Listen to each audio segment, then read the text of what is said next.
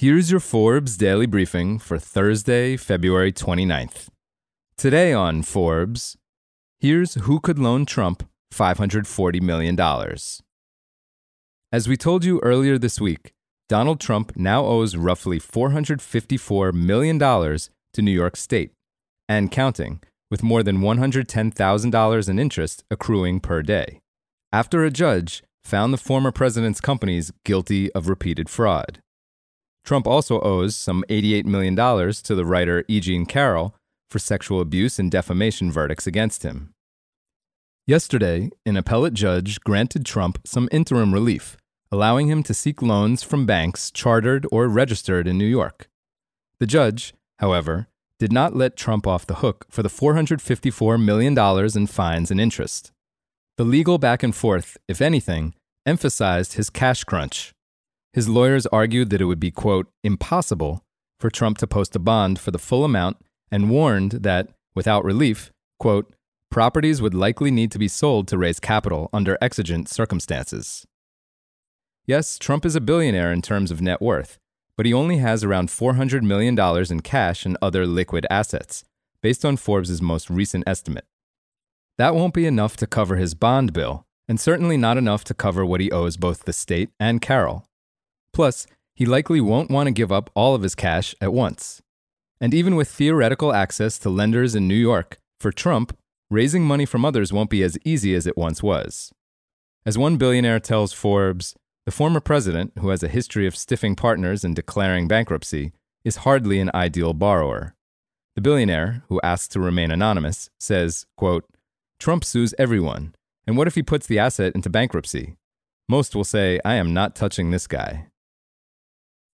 Trump does have plenty of assets to put up as collateral, including the 27 mortgage-free properties we told you about earlier in the week, that are collectively worth over $1.1 billion.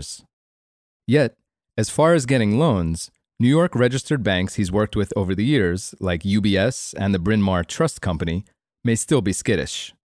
Deutsche Bank, which was named in the Attorney General's lawsuit, has already decided to sever ties with Trump long before the judge's decision was announced.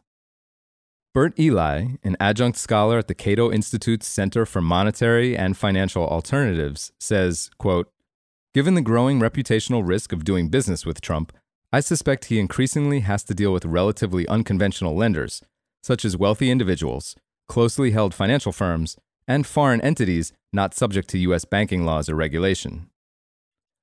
Evan Gottlob, a partner of the law firm Saul Ewing, is placing his bet on the Middle East and China.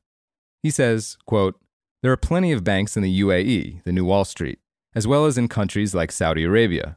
He also has close ties to China. Trump has plenty of connections abroad. He has a newly minted partnership with a Saudi real estate firm and the government of Oman.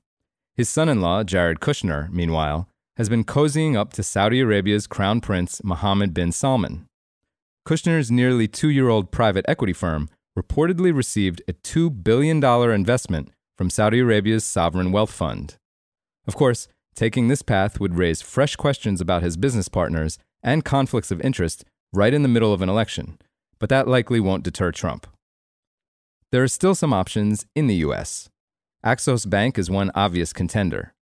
The San Diego-based, largely online lender, which has $22 billion in assets, loaned Trump $225 million in 2022 to refinance 2 real estate holdings, and its CEO, Gregory Garrabrants, donated to Trump's 2020 campaign.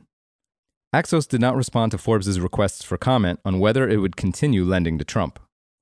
Another domestic option might be Ladder Capital, a $5.5 billion real estate investment trust with 3 loans out to Trump right now on 40 Wall Street, Trump International Hotel and Tower, and Trump Plaza, per the presidential candidate's latest financial disclosure. But Ladder Capital, which did not respond to a request for comment, did not finance either of Trump's most recent deals at Trump Tower and Trump National Doral. It's unclear whether the firm, which has received plenty of scrutiny from its connections to Trump, would want to deepen its relationship with the former president.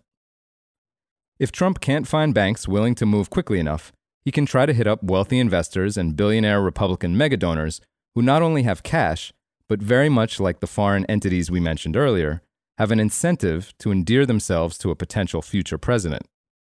A few of these possibilities include Phil Ruffin, Andrew Beal, and Kenny Trout. For full coverage, check out John Hyatt and Kyle Mullen's piece on Forbes.com.